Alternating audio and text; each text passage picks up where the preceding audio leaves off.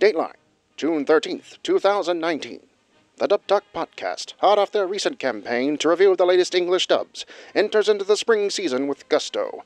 Having taken Robi Hachi and Kono Oto Tomare by storm, the crew decided upon the fantasy epic Fairy Gone as their next campaign. Episode host Roots of Justice had this to say. Warning. The Dub Talk Podcast may contain content that isn't suitable for children. Listener discretion is advised. He continued his speech with a brief warning for the troops. This episode contains spoilers up to episode 6 of Fairy Gone, and possibly other shows as well. Do be advised as you listen. And some last-minute encouragement for the fight ahead. As always, the Dub Talk Podcast contains opinions that belong to the individual participants, and not the Dub Talk Podcast as a whole. I can't speak for certain, but in this humble broadcaster's honest opinion, I think this is a battle we can win. Go get 'em, boys!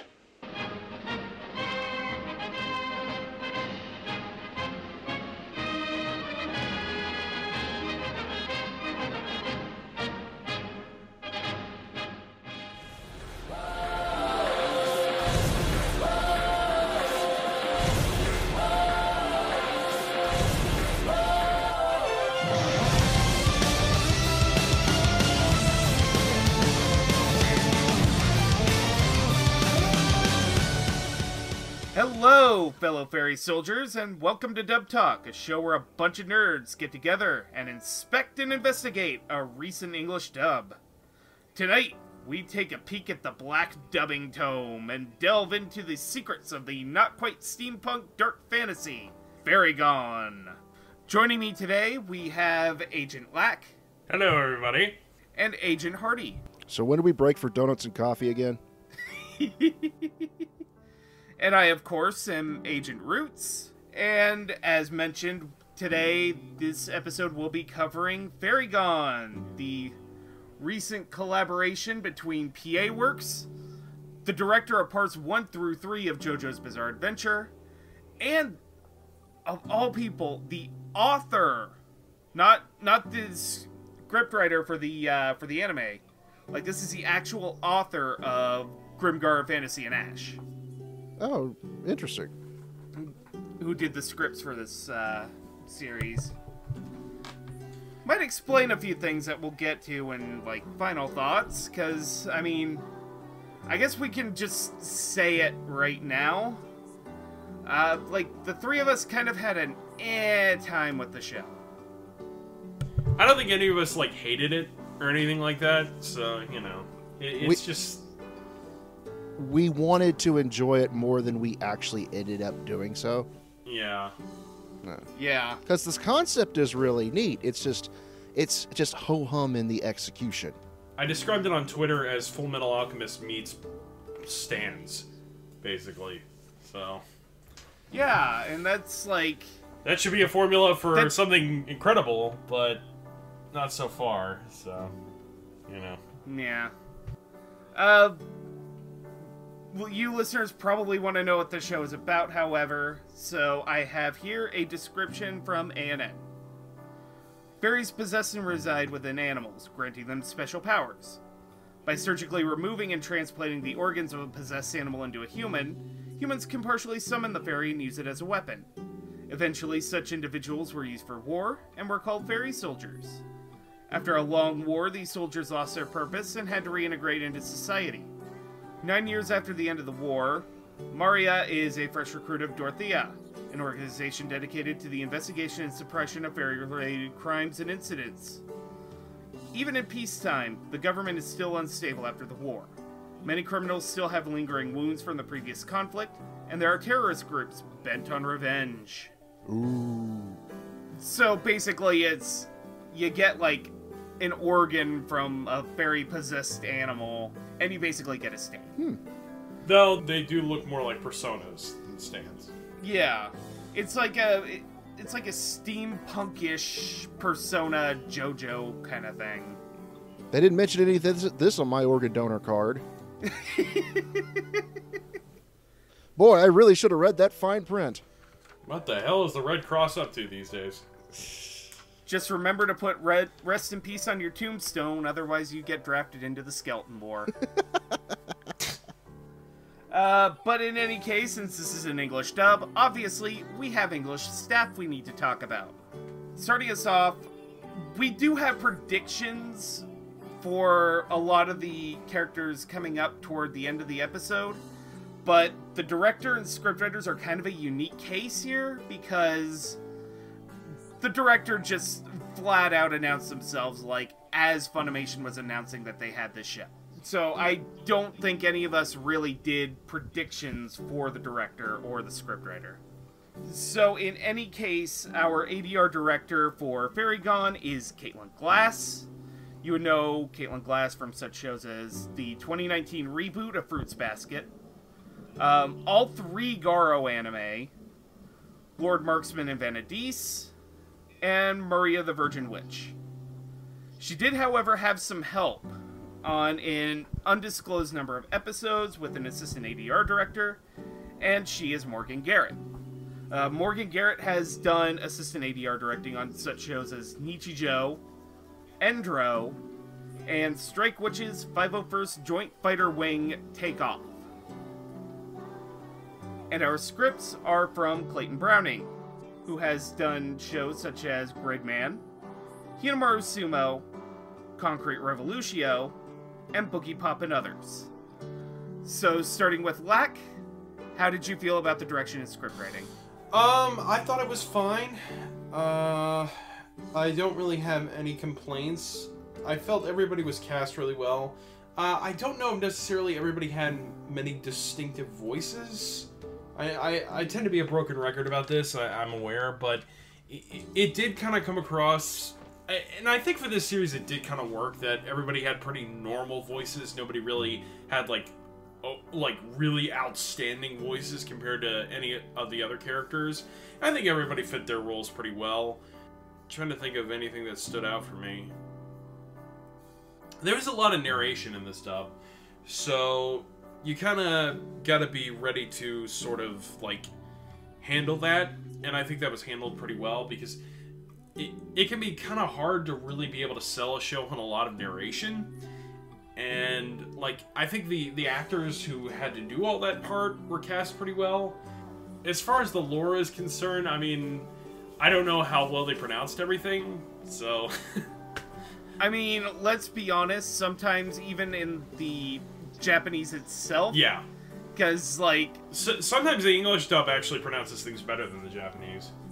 There are moments in the actual video of the show, the animation, where the name Dorothea is spelled in like 2 or 3 different ways. Dope. So, yeah. But yeah, I would say this was a perfectly passable dub. I think, like, well, I guess that's skipping ahead a little bit. As far as the direction is concerned, I think that was it was all passable.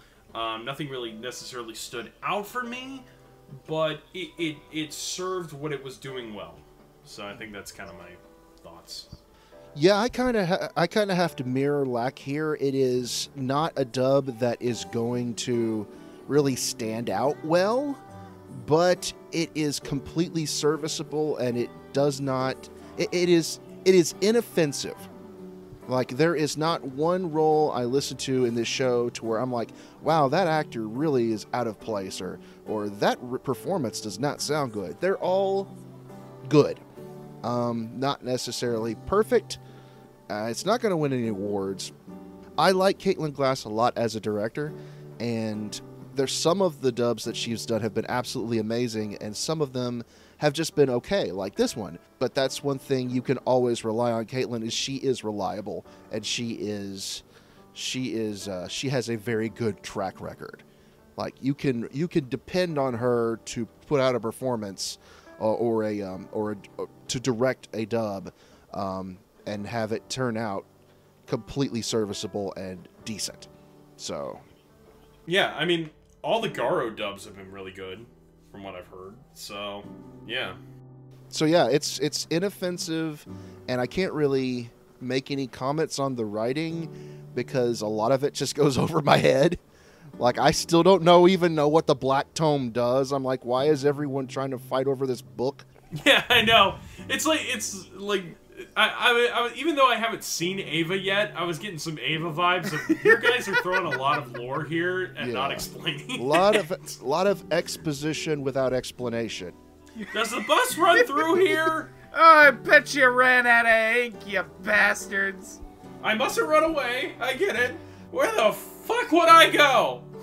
It's funny that you mentioned the bus because the last PA Works show that Caitlin directed was Sakura Quest, and it had a bus that was mainly featured on it heavily as well.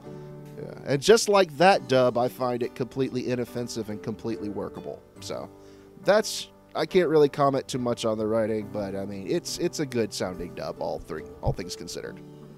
I largely agree with you guys. Like, it's a good dub in terms of direction and script writing. There is one character I'm kind of annoyed with in terms of dialogue choices, but I'll get to her when we get to her. Other than that, casting is pretty solid. I'm pretty sure Caitlin Glass is putting a lot of work into Fruits Basket right now.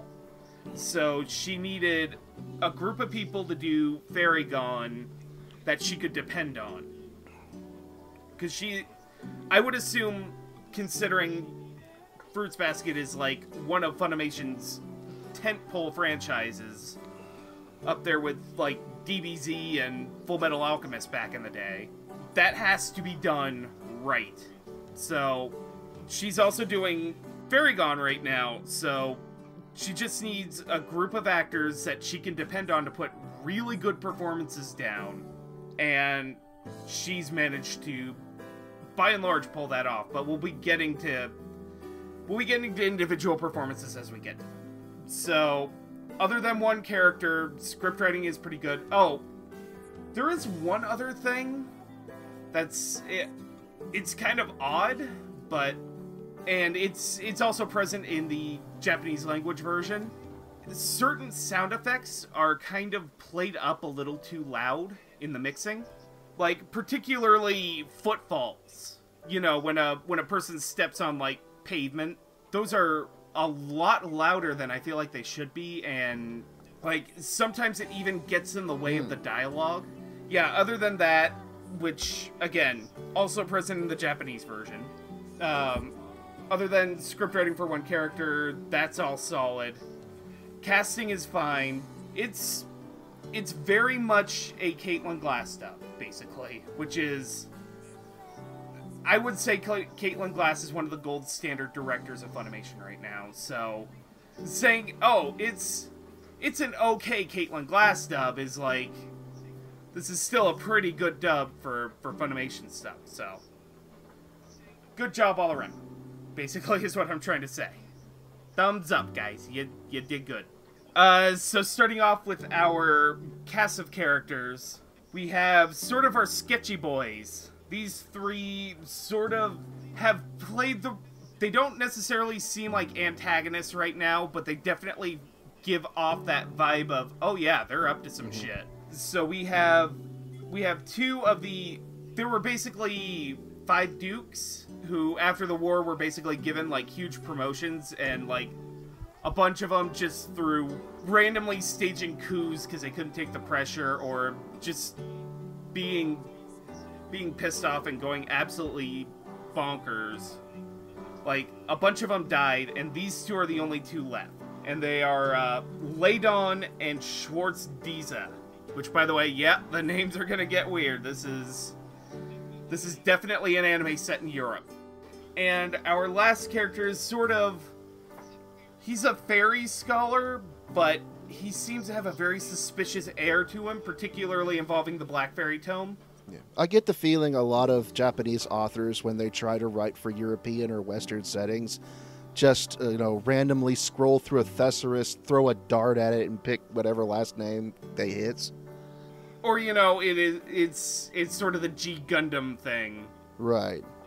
Where they are trying to blatantly and deliberately bring up a character trait using the name. I'm still waiting. Yeah. I'm still waiting for a Gundam character named Honey Blonde Afro. But yeah, it's sort of a Schwartz Bruder type situation there. Anyway, Ladon is played by Kent Williams, who you would know as Qualm in Aka 13, the Supreme Kai in Dragon Ball Z and Super, and Perry in Space Dandy. Like the bad guy who really doesn't get to do much except yell at Admiral Perry. Admiral Perry, thank you. I forgot his rank. I was about to say Commodore, but that is a different person entirely. Schwarzenegger is played by R. Bruce Elliott, who you would know as Edward Teach, aka Whitebeard in One Piece. He is Doc Pixis in Attack on Titan, and the Bookman in D. Gray Man. And Makarov. Oh yeah, like I could just sit here for the entire episode and name off our Bruce Elliott roles.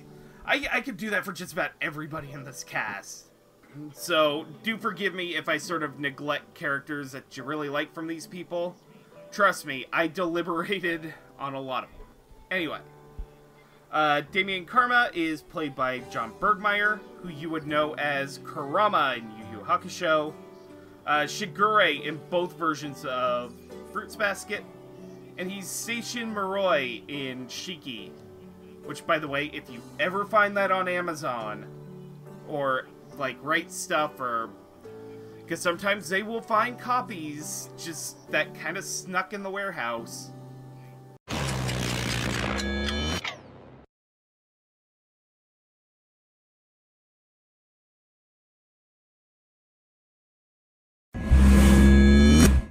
Buy it. Because it's out of print. Just... yeah, it is very much out of print, and I don't know if that dub will ever stream again. I really hope it does. Anyway, off my soapbox. Black, how did you feel about our probably antagonists? Well, if I can probably remember them that well. I mean, all the actors I really enjoy. It's just, these characters don't really show up that much, from what I recall, right? So, okay. All these actors are solid choices, though. My lack of remembering them is not to reflect on the performances of the actors. It's got nothing to do with that. It's just the characters weren't really in the show all that much, and they haven't done much to affect the plot, so I haven't really been able to examine them on a critical level. But like I said, I love the actors. I think they're great. Yeah, I have to agree with Lack here. It's just that characters haven't really had much time to stew just yet. I do think, hopefully they will be playing a bigger part in either the second half of this first season or hopefully in the second season coming out in October. It's really just too early to say. What I will say is that Kent Williams as his character, he's apparently the big antagonist for our two female leads because he burned their village to the ground. So I'm looking forward to seeing what part he plays in the future. Whether he had a logical reason for doing so or if he's just a big jackass. The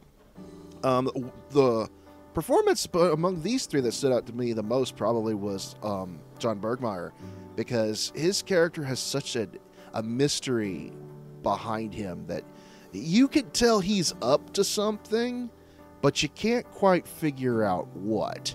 And you don't know if he's doing it for the right reason or if he's doing it for to cause harm. So it'll be interesting to see what role he plays. But as far as the individual performances go, I agree with Lack.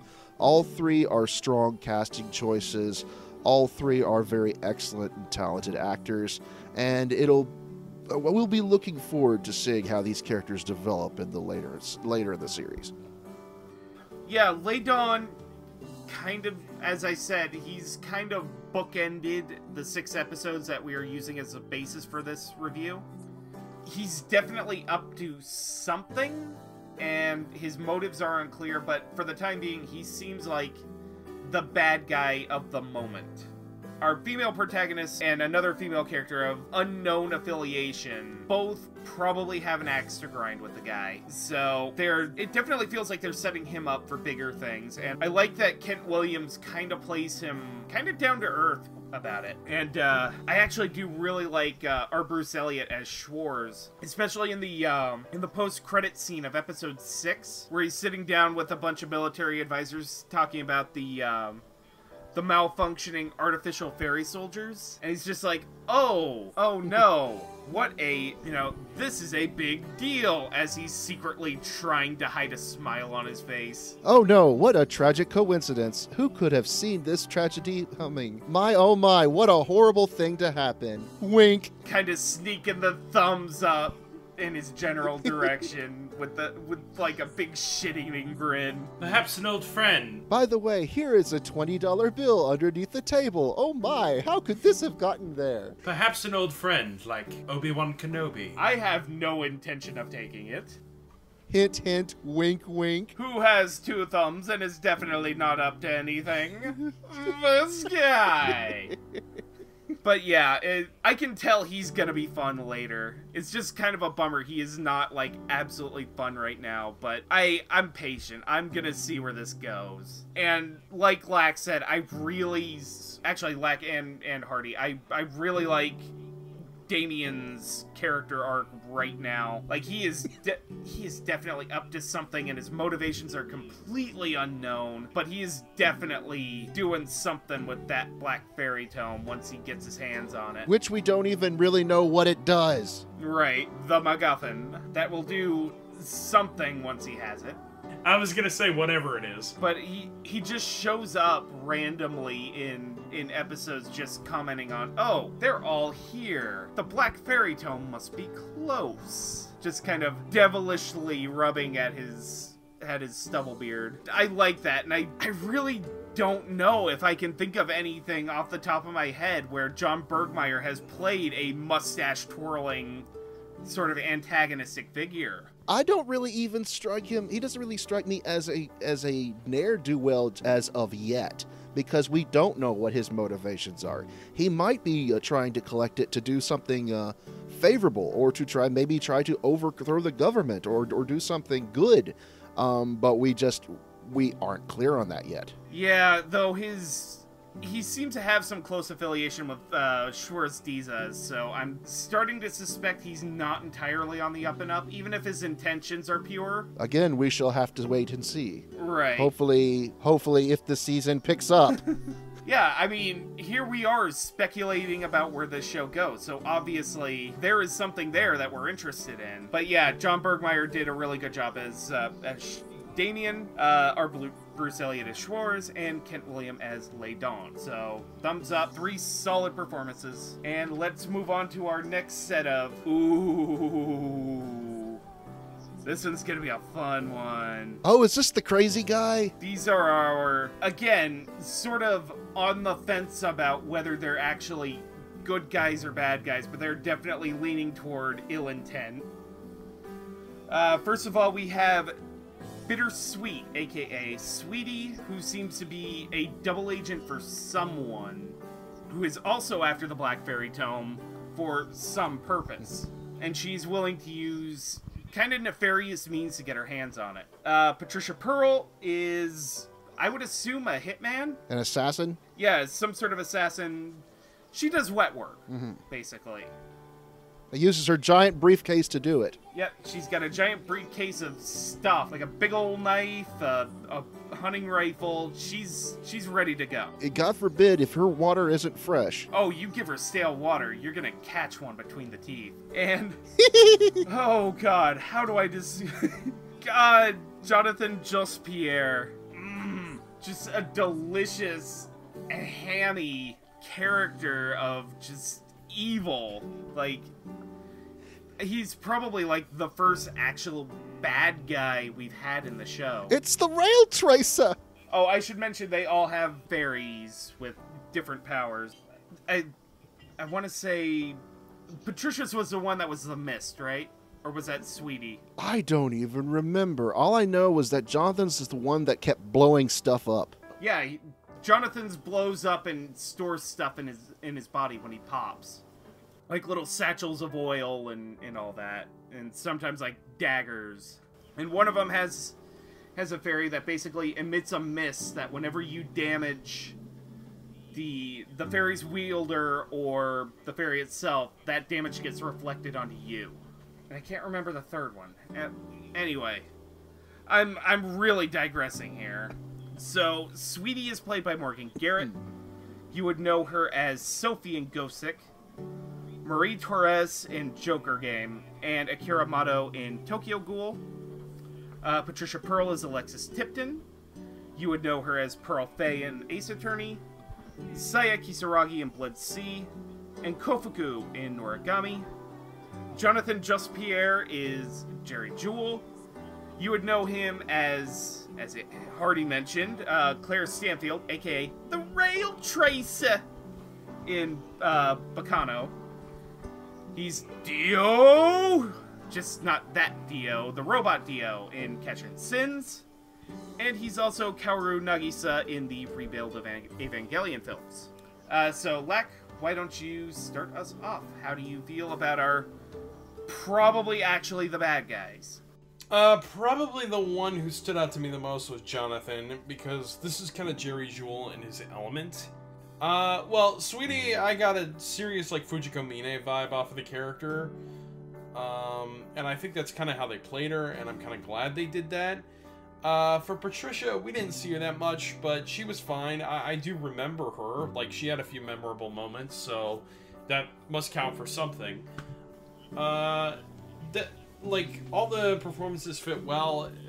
Jerry was kind of the standout of all these three. I feel like Sweetie needs a little more time to develop as a character before I can really, like, be interested in her, because for right now, I don't know, she doesn't feel like she has that much, you know, aside from, like, surface stuff. But for Jonathan, you know, crazy villains tend to stand out anyway, and like I said, this is kind of what Jerry's good at. I mean, if you look at all the characters he's played, I mean, going back to friggin' Barry the Chopper, I mean, which was one of his first roles, like, this is kind of him just channeling his Barry the Chopper energy all over again. Yeah, that's pretty much what I have to say. Everybody was good. Jonathan stood out the most for me. And Sweetie and Patricia, I think, need more time to develop as characters before I can really, like, say whether I truly enjoy their performances or not. But casting-wise, they're fine. Would you say that she's sort of a Fujiko light? Yeah. I mean, that could make her like Angel from the Big O. Yeah, Fujiko light made with sweet and low more than bittersweet. Yeah. Yeah. Yeah. Bad pun, sorry. Dilly dilly. Shilly shally. Yeah. But no, I think, yeah, between the three, the most fun to listen to is definitely Jerry Jewell as Jonathan. Because if you've met Jerry Jewell in real life, he is very, very laid back and very chill and relaxed. And so when he plays these sort of crazy axe murderer killers, he's technically going against type for him. Because he's more used to just like the really laid back and chill sort of characters, because those are more fitting of his personality. So it's always fun to hear him sort of go nuts and psychotic every now and then in his roles like the Rail Tracer or Barry the Chopper. And so he was really fun to listen to. It's too bad that he kind of gets axed like within the second episode that he's in, because he was really fun to watch. That might be a problem with the show, is they're getting rid of characters too fast. So, I don't know. I mean, we only watched 6 episodes and there's already like a few dead characters. Right. Yeah. So. And Patricia didn't stand out too much other than her little one-liners about wanting fresh water and whatnot. She kind of gets beat up and then runs off. So I think Alexis played her fine, just like all the other roles are played here. She just didn't stand out as much as Jonathan did. Bittersweet, on the other hand, there's yet another Tomino name for you. You're right. I didn't really notice the Fujiko Mine comparison until you pointed it out, Lack. But yeah, now that you mentioned it, it's definitely there. I'd say these are the type of roles that Morgan is best suited to play because of the little hint of mischief there, and she's really able to drive that sort of, hey, I'll flirt with you, but I'm actually stabbing you in the back as we speak sort of roles. I think she did really good here. I'd like to see where they go with Sweetie as a character, and so once again, we were only 6 episodes in, and we don't know really where her allegiances lie. Whether she's doing this entirely for herself, or whether she's doing it to help out one of the various factions of the government, who's to say? And so it'll be interesting seeing where we go from here. And it'll be interesting to see how Morgan's performance sort of shifts and alters as the story goes on. They call her bittersweet, but she's actually completely fake like aspartame.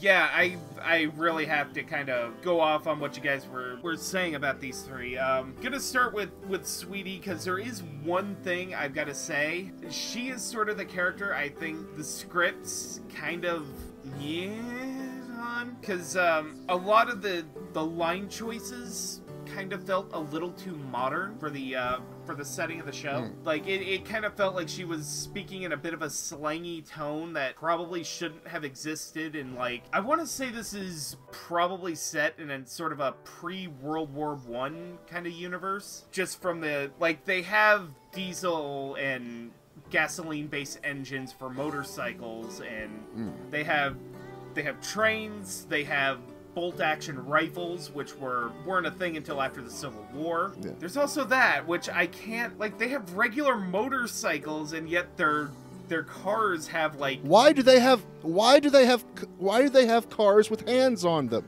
I want to know. I like it, but I don't get it. Anyway, I just felt that her dialogue felt a little too on the nose for a modern era, instead of, like, I really don't want her to have, like, speakeasy slang added into her dialogue, but, like, it just kind of felt, it felt a little too modern, I guess. I did really like what we got of Alexis Tipton's Patricia Pearl. She sounded like a snarky little brat throughout the whole thing, and I really liked it, especially as she's sort of losing and has to run away. That was really fun. And, Jerry Jewell as Jonathan. Like, the guy is lobbing oil grenades at his opponents, and he's, like, singing opera at the same time. Like, that is a new level of ham I didn't expect to hear out of Jerry Jewell, and yet here it is.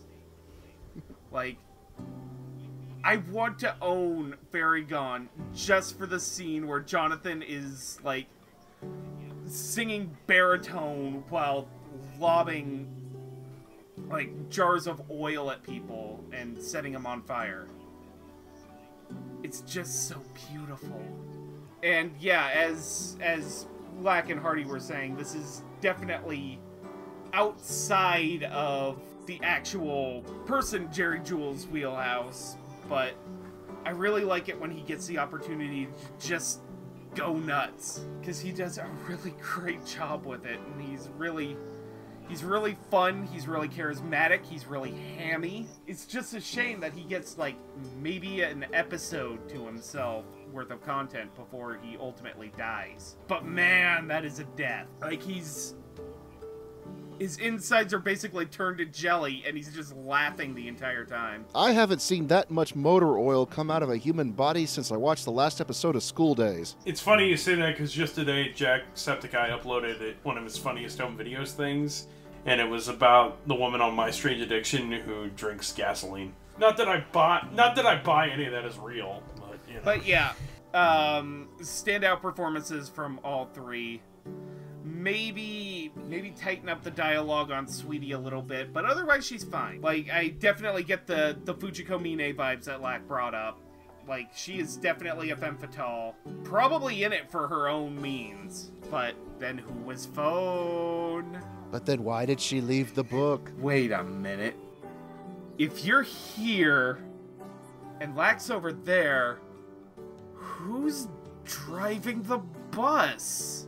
Ah! But yeah, thumbs up all around. A little bit of work is needed to be done for the home video, but otherwise, thumbs up. So moving on, we are starting to get into the Agents of Dorothea, I'm sorry. Actually, is it Dorothea or is it Dorothea? I think it might be Dorothea is how they pronounce it in the English dub. I think.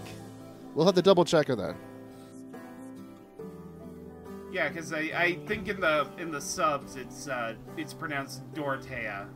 We have Nine Aular, who is basically the highest ranking officer we have seen so far of the organization. She basically hands everybody out their assignments and also covers up the fact that that Maria is a completely natural fairy soldier. Roots, I don't mean to interrupt or correct you or anything, but you're forgetting there's an L in there. Oh, Marlia. There we go. I'm right. Sorry. A lot of these names are just kind of... I think everybody's going to get a well actually in this episode at least once. Yeah. But yeah, she's basically the highest ranking officer of the organization, and, like, she hasn't done a lot yet. I can definitely tell that she's going to be a major player, either in the second half of the first season or in the second. I had to bring her up because I think the actor they paired with her is really cool. Anyway, Serge Tovai and Kara Kisanara. Is it Kisanana? Okay, Kisanana. I have such horrible handwriting. Curse these sausage fingers of mine. Yeah, like, all my notes are on paper, and it's just, like, my pen kind of dragged a little bit. Anyway, Kara and Serge are sort of, Finn Underbar, our main protagonist that we'll get to in just a sec. He's their backup. Serge is a sniper whose fairy basically takes the form of a giant rifle, and Kara's fairy is basically a scout. She can send it out, it's largely undetectable by the human eye, and she can basically get sniper positions for Serge. Y'all starting to see the JoJo comparisons here, guys? Yeah, maybe just a bit.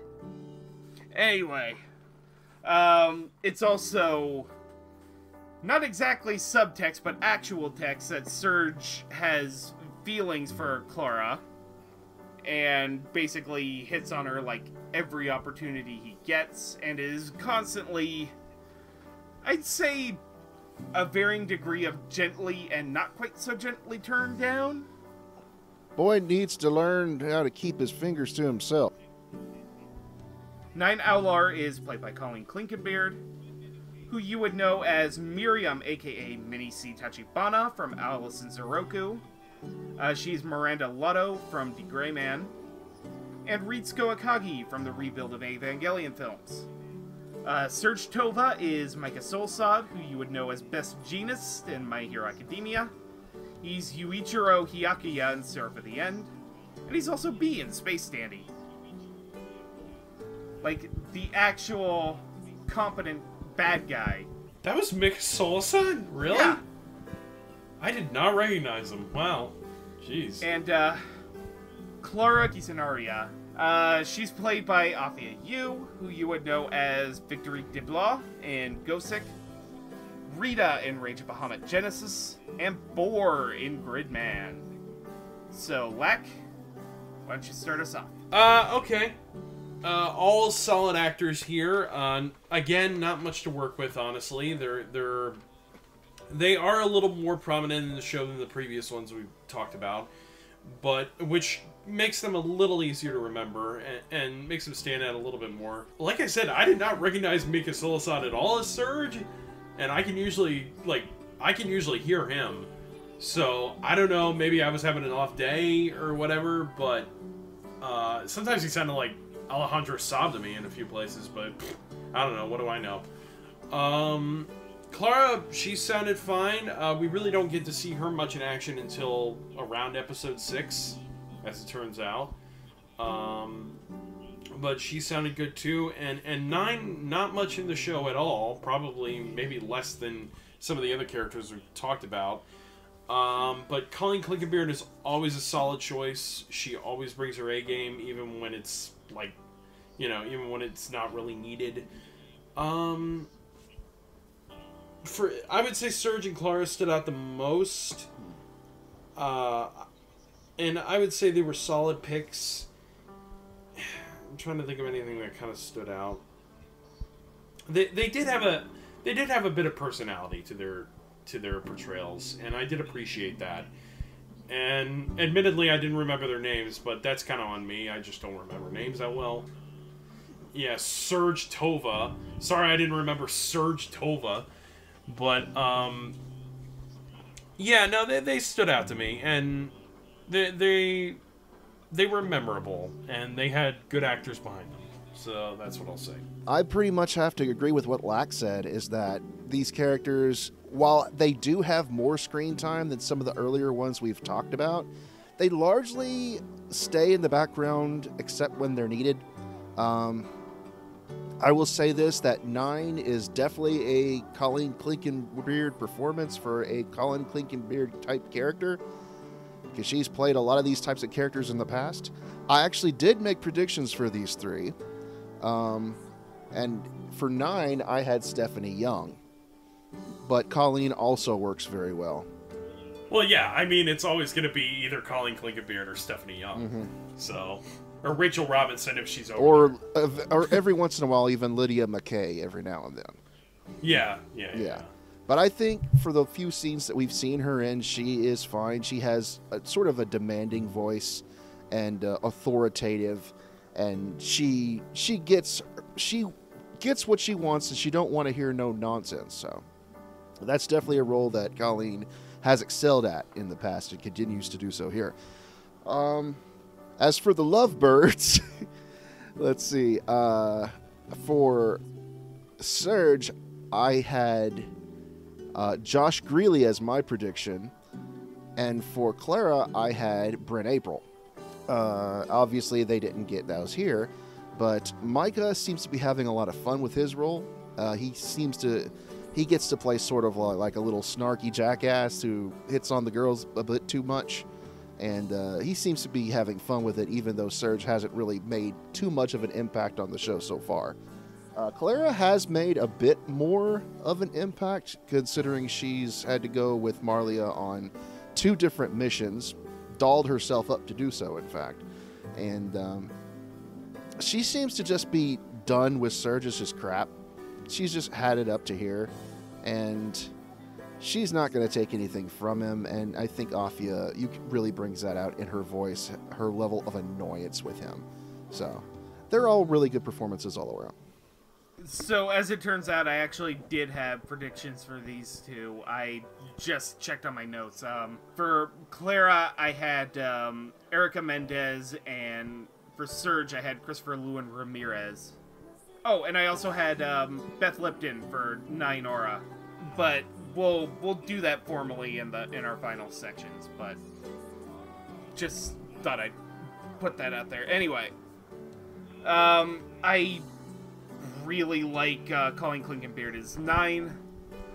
Like, her voice actually, in terms of like voice fitting the character design, hers probably one of the most accurate in my mind in the show. Like, now I can't see scenes with her even when I'm turning it back over to the Japanese, and I can't think of anybody else but Colleen Clinkenbeard in the part. And when you can manage to get a performance like that, even when you've really only said like a handful of lines in the course of 6 episodes, that's really something. And as for Afia and Micah, I really like the energy they have playing off of each other. Like, it is clear that the both of them are having a lot of fun with their characters. I really like the sort of mini character arc Clara got in episode 6 with the train heist. Like, that was really fun. Sort of like a cat and mouse game. Yeah. And it's I I really also kind of like her backstory with Nine as well, that you sort of get little hints at that she was basically the survivor of a massacre of her town, and Nine was one of the soldiers who pushed back the people who did this to her and basically offered her a home when she was just a little orphan kid. I really like that for some reason. But yeah, and as much as Micah hasn't had much of a prominent role in the show as much as Clara did, I really like that he's sort of cocky and headstrong, especially since he's a sniper. Like, that feels like a fitting personality trait for him. But yeah, all three of them did a really great job. I can't wait to see where the three of them go in what we have left of the series. Mm-hmm. And the second half in October. Sometimes I forget they're actually doing that, but anyway, I digress. Yeah, it was originally meant to be like one solid half-year-long season, but then they split it after and decided to split it later. So next up, we're now dropping our groups of 3 to groups of 2. We have Veronica Thorne, who is a survivor of the same village as Marlia, and she ends up gaining fairy soldier powers, and her fairy blood daughter can enter into people through their wounds and basically damage them from the inside out. It's very nasty. Oh yeah, they spit up like black blood. It's kind of badass. Yeah. Her motives are currently unknown. She is very clearly after Late Dawn because he massacred her village, and that's basically all we know. She's basically an assassin right now, working for some unknown forces. She's also working with John Bergmeyer's character. To a degree that we don't know yet. Yes. And then we also have Wolfron Lowe, who is an ex-fairy soldier for the military, who fought alongside Free Underbar in a bunch of missions. And he has a fairy named Fitcher. And Fitcher, from my understanding, doesn't necessarily have a power. He just has, like, 6 blades. Which is a little overkill, if you ask me, other than against fairy soldiers. But, you know. Mm-hmm. If you've got it, flaunt it. If you gotta flaunt it. I wonder if he's overcompensating for something.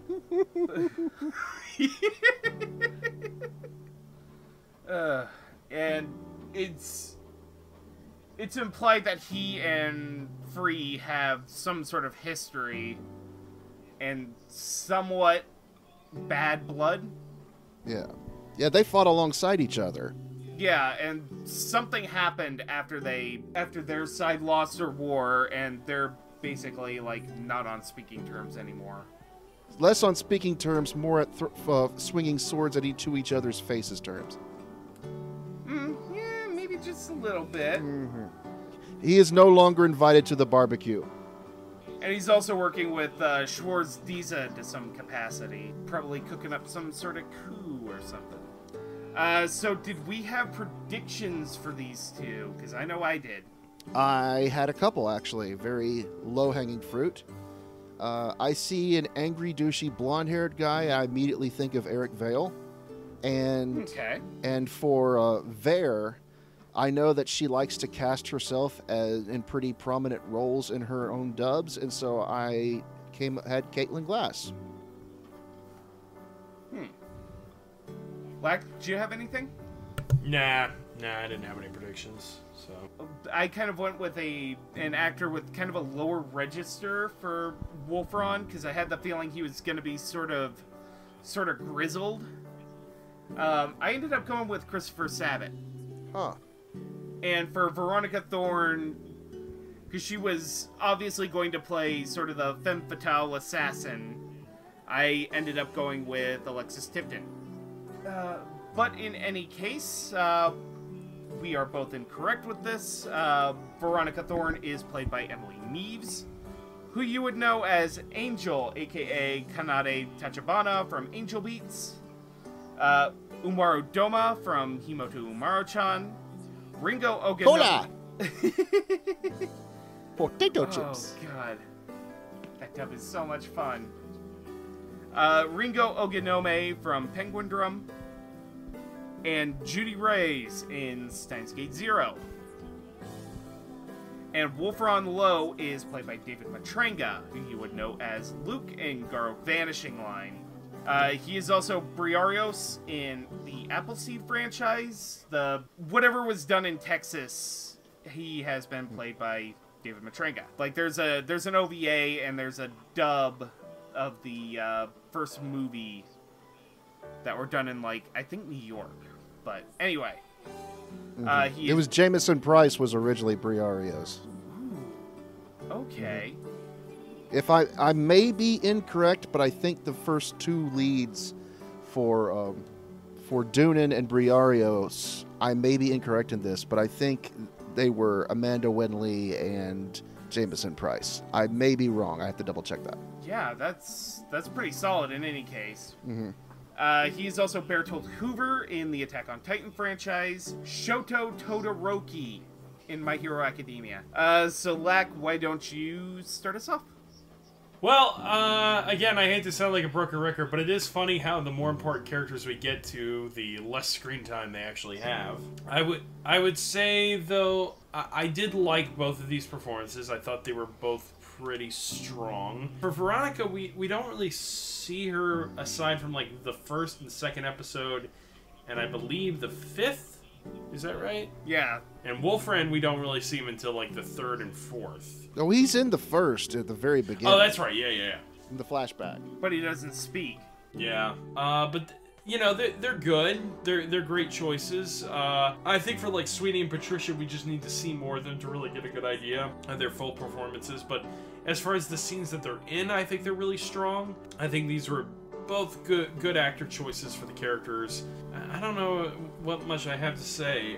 I think David Matranga was a good actor to play against who plays Free Underbar, which we'll get to in a minute.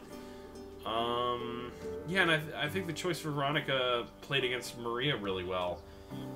And that's really all I have to say, honestly. Again, Lack is correct in that despite these characters being very important to the story, they don't have all that much screen time compared to our two leads.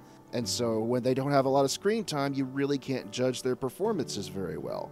But I think they both did a very good job in their respective roles. Wolfram, you can kind of tell how just, like, tired and grizzled and just completely worn out and a man with nothing left to lose. He just doesn't care anymore. And I think Matranga really brings that to his performance in the role. As for Vare, you can just sort of, there's almost like this sense of just hopelessness in her voice.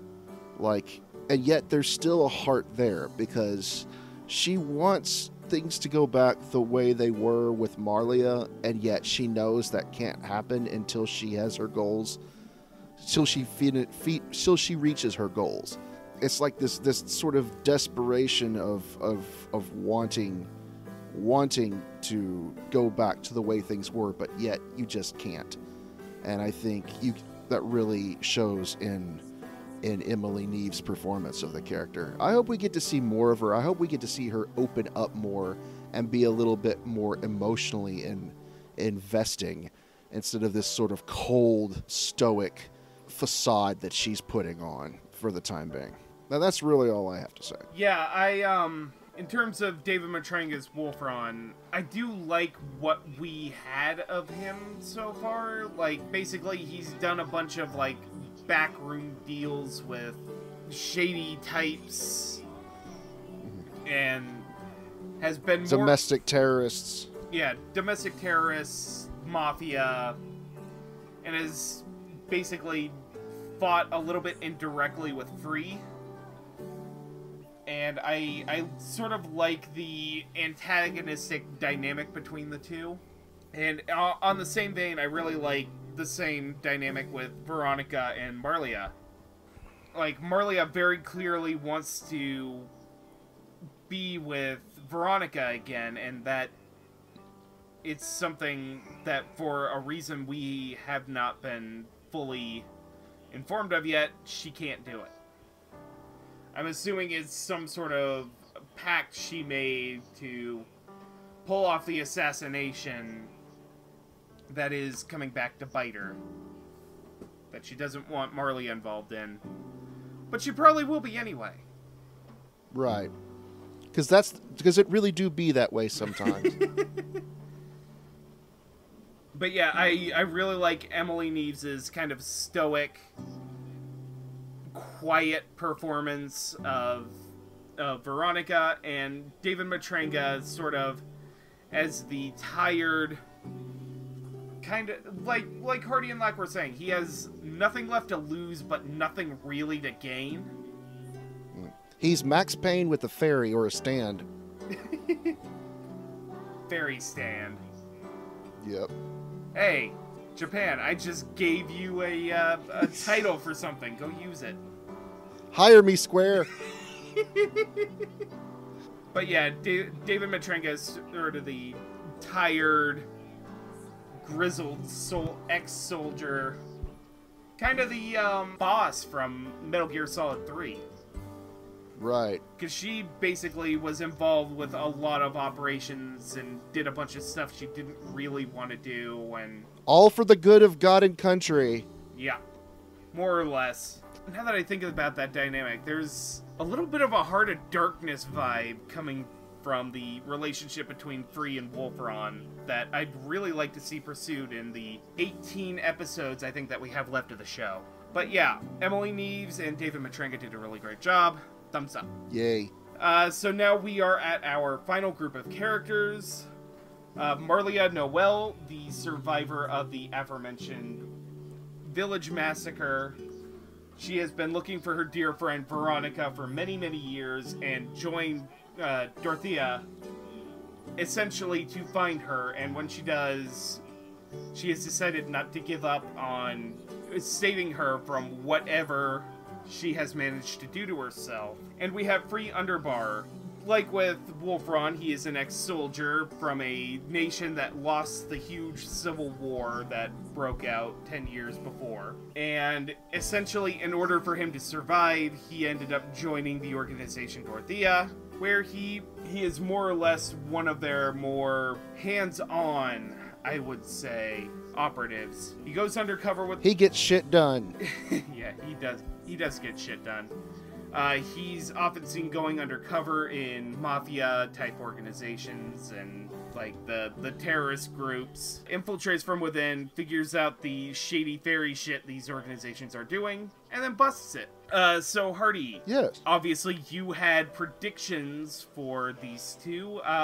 What you got? Well, I had the obvious one, which ended up being right for Free. But I also wanted to not have it be so obvious. So in addition to the one that it turned out to be, I actually kind of wanted to hear Alejandro Saab in this role. Yeah. And also because I really, really, really, really want to see him get a lead role sometime, I also put Marcus Stimick here. Okay. And for Marlia, the first person who came to my mind was Alexis Tipton, because this character reminds me a lot of the character that Alexis played on Sakura Quest. And that's for good reason, because it's by the same animators. So that's who popped into my head. But then again, who actually turned out to be Free was who I expected it to be. Okay. I actually kind of had the opposite of you, where one of my predictions for Marlia ended up being the correct one. My other was Trina Nishimura. And as for Free Underbar, I only had one prediction for him, mainly because the actor actually shows up in a show we will probably be talking about here in the kind of upcoming future. I definitely promised it in an earlier episode that I was going to do it, so I should probably get around to it. And that is, it's also somebody I really wanted to see in more anime dubs for a while, and he largely works with Caitlin Glass, so I put in for Free Underbar Ivan Jasso. Hasso. Hasso. Ivan Hasso. Oh my god. He's Latino. I've been calling him Ivan Jasso for the past... Oh, I am so sorry. Yeah, no, he pronounces it on the Garo commentary, I believe. It's Ivan Hasso. Okay. Ivan Hasso. Okay. Oof. So, obviously, Hardy and I each got one of these roles correct. So, playing Marlia Noel is Jill Harris, who you would know as Arabella Fiora in the Overlord franchise. She's Noel Silva in Black Clover, Rika Takarada in Gridman, and Kei Nitori in Boogie Pop and Others. Free Underbar is played by Ian Sinclair, who you would know as Bart Roy in Black Clover, Zap Renfro in Blood Blockade Battlefront, Sosuke Yamazaki in Free Eternal Summer, and Saiichi Sugimoto in Golden Kamuy. How'd you feel about these two? They were both excellent. Ian Sinclair is always a strong choice, and so is Jill Harris. And I think they fit roles extremely well. I mean, you look at a character like Free, and Ian Sinclair is one of the names that comes to mind when you think of characters like that. They did have some depth, and these characters did have some depth compared to the other ones, and considering they were the main characters, they should. And they picked the right actors to be able to expand on that depth, because you have to have very strong presences when you have main characters. And like I said earlier, none of the voices were really super distinctive from one another, but I think that's okay. And even so, I think the two main characters, while they had very normal voices, I think that they stood out, and their voices reflected the personalities of the characters very well. You've got Jill Harris's performance as Marlia, which is very methodical, very it's a little naive, but it's also very book smartish and very curious, and I think her voice personified that well. And you've got Free, who's very militant and very broken and sort of cynical. And Ian, in spite of the fact that he's none of those things in real life, he has a great voice for that sort of personality too. So that's kind of my overall thoughts. No, I definitely agree. Even though I would say that these are both safe choices, much more so especially in the case of Ian Sinclair, they're both strong choices. Like, you can tell, I don't know if they actually had to audition for these parts or if Caitlin just asked them to be in there because she knows how to work with them. But they both feel like characters that both actors are used to playing and can play very well. And so that is why sometimes you get a casting that maybe not be as imaginative or off the wall, like something you would expect. And it's because these actors know what to do for these types of characters. They know how to play them inside and out. And while it may seem boring at first, it's definitely effective. And that's sort of my opinion on the dub of Fairy Gone as a whole, is that it's not the best thing out there, but it's the super effective. So I don't really have much to say other than Free Underbar is definitely an Ian Sinclair. That is definitely Ian Sinclair playing an Ian Sinclair character. And I think Jill has this sort of spunkiness that she gives to Marlia that is sort of adorable. And by the way, we forgot that we have to bring up Bryn April's little mouse rat thingy. So, oh, yeah. Like the little fox. Mm-hmm. Yeah, whatever that thing's name is it's Bryn April making inhumanly high-pitched noises. So, something that she is actually very talented at. So, yeah, I think her main roles were done well, even if it's not the most adventurous casting. It turned out a good quality product. Yeah, have to agree with you guys. Obviously, these are very safe choices for characters like Marley and Free, but considering that Caitlin Glass is also, as I mentioned before, directing the reboot of one of Funimation's tentpole franchises, pretty much since they really started getting into licensing anime not titled Dragon Ball. Like, this has to be a dub where she can get people involved that she can really trust to get into these characters' shoes quickly and sort of really bring out what makes them special. And like, this is especially the case with Free and Marlia, because they are our two protagonists. They show up pretty much every episode. I mean, they kind of have to, but you know. They have to go through a lot more of a character arc than everyone else. It's gonna develop a little more slowly, and I think that's a lot of the show's problem in and of itself, but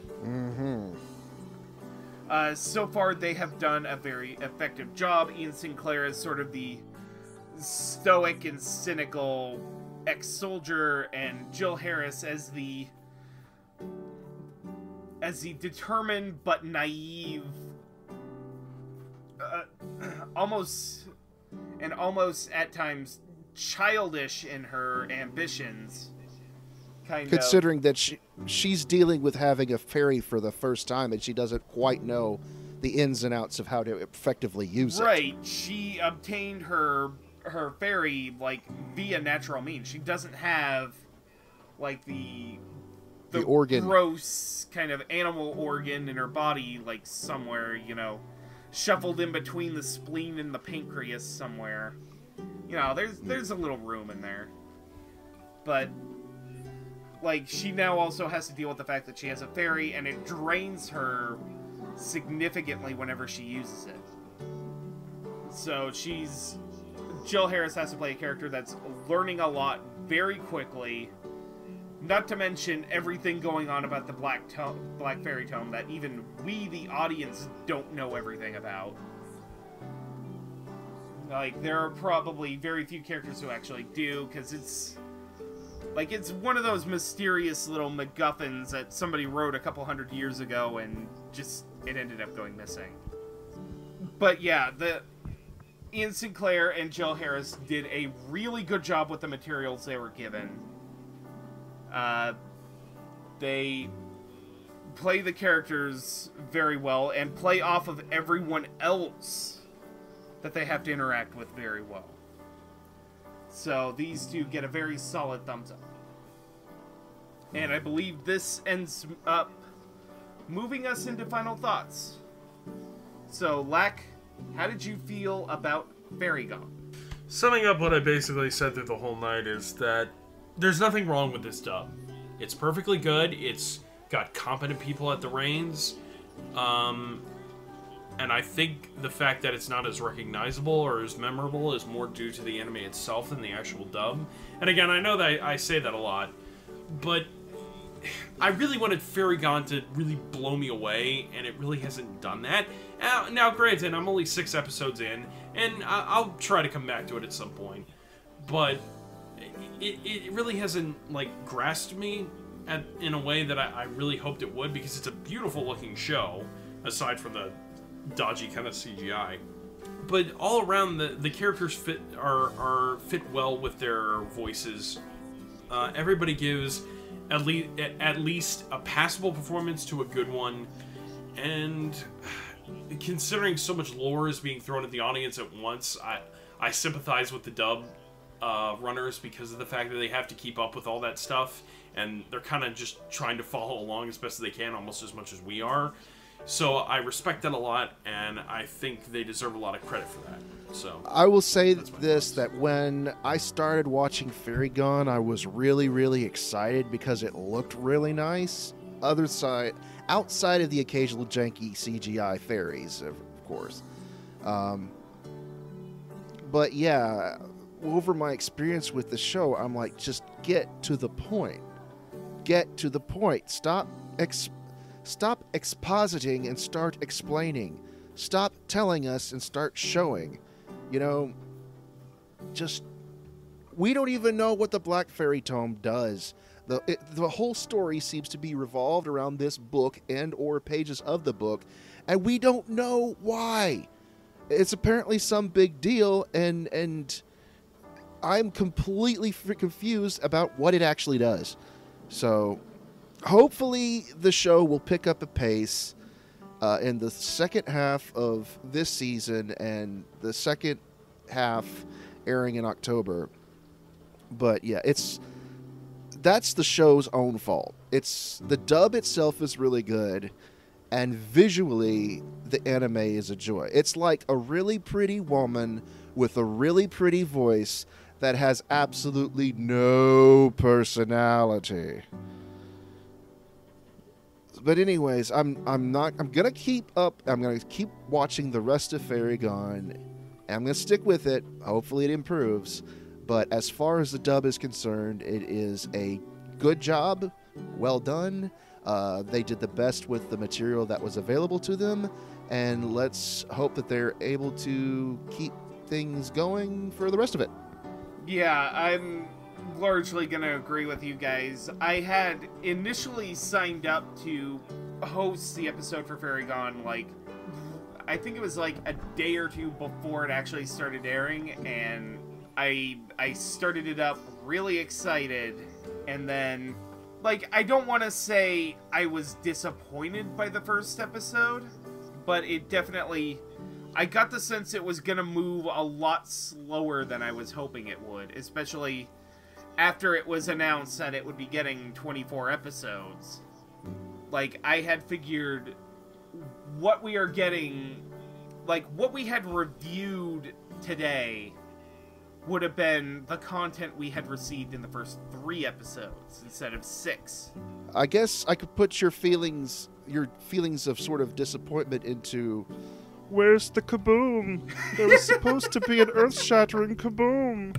Well, you compare it to Dororo, which has, in spite of had 26 episodes, has moved its plot along extremely well at a great pace. Right, So... and in that case, with Dororo, the manga actually kind of daughters a bit, since I picked that up at Anime Boston, and I've been checking it out every now and again, and that's actually kind of glacial in pacing compared to the anime, which is, from what I understand, is doing a really good job, if not really bleak about it. It's my favorite of the year. Yeah. So... And then as far as pacing goes, you have shows like Garo Vanishing Line, which kicks you straight in the teeth in episode 1 and leaves you begging for more. Oh, God. That is one of my favorite first episodes of anime ever. I don't care what you say, fight me. And it is a sequel, so there is precedent for it to kind of just go, from the get-go. So... But yeah, in terms of the dub, the casting here is extremely solid. I dare not even call this safe, because, like I've been saying, Caitlin Glass is also directing Fruits Basket at the same time, which is probably in the echelon of what Funimation is dubbing this season. That is probably the one that they are putting a lot of eggs in this Fruits Basket. A lot of rice balls. I have a lot of respect for Caitlin Glass to be able to do something that is presumably that high pressure and then turn around and also have this kind of high concept PA Works steampunk show going at the same time with a different cast, with a different tone, different pacing, and still be able to keep the both of them up. So...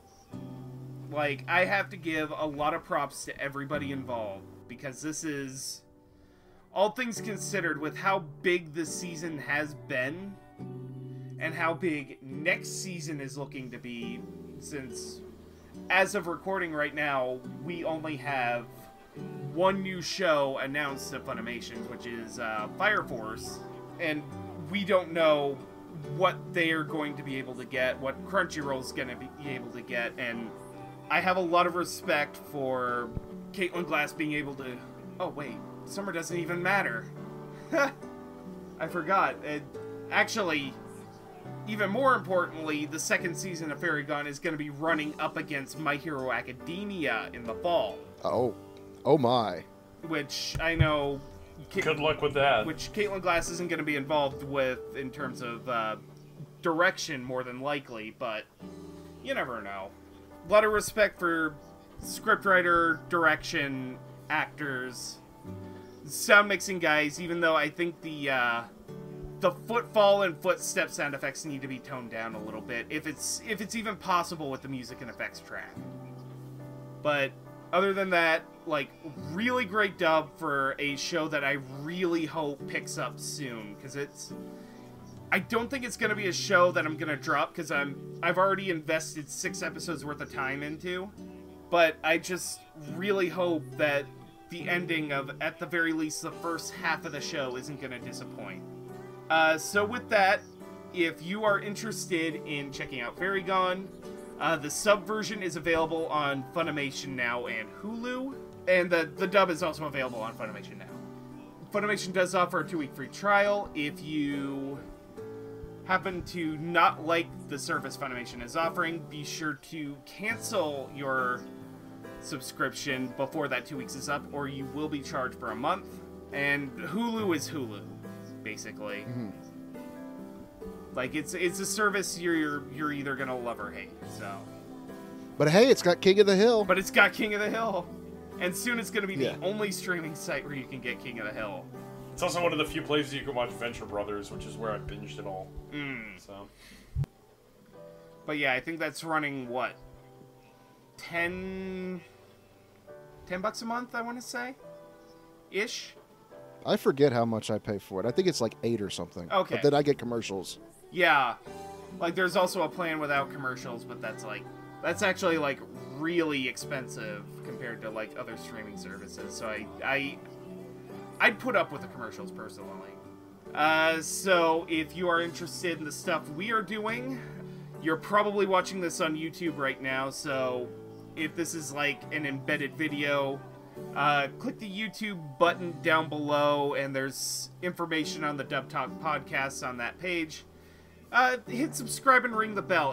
It helps us out, like, a lot when you are able to get notifications of when our episodes come up. Because YouTube is being YouTube. And you can also find us on Twitter at Dub Talk Podcast. We also have a Twitch account that we occasionally do, like, Jackbox games on. And I think we were planning on branching out into other stuff. I can't remember. And if you want to drop us a coffee, we have a link down below as well. So now is the time where we will individually plug our wares. So, Lack, why don't you start us off? Okay, well, you can find me mostly on Twitter and YouTube. For Twitter, I mostly retweet cool fan art and just fun stuff. I try to stay positive on my Twitter, because I know Twitter can be kind of a cesspool of negativity. So, I try to just post fun stuff. But for my more, like, proactive stuff, you can find me on YouTube at liamac/LikeTheWatcher, where I'm currently doing anime reviews and just cool, just stuff that I think is interesting, and I kind of do these mini docs. Recently, I just did one about Alexander Aja's failed Cobra movie, which, please check it out, and please leave a like if, that would really help me out. And I'm currently working on one, since I'm kind of actually close to getting it done, because the script is almost done. I'll go ahead and announce it. It might already be out by the time this episode is out, I don't know. I'm going to be talking about the artistic influences of Hirohiko Araki. Ooh! So I'm going to kind of go into the history of the 3 men who influenced Araki the most when he was designing his characters and poses and color schemes and all that stuff. It's actually going to be a lot of fun. It's been really interesting to look up these guys. And, yeah, that's pretty much me. You've had my curiosity, Lack. Now you have my interest. Also, I'm part of a team back at a game jam that made a sci-fi otome game called The Far Rings. I think we're trying to get it on Steam right now, but I haven't kept up super well with the progress of that. But there you go. As for me, you can find me lurking over on the Twitters. Fair warning, I do retweet a lot of fan art, and so you're probably going to be seeing a lot of Tifa Lockhart on my account.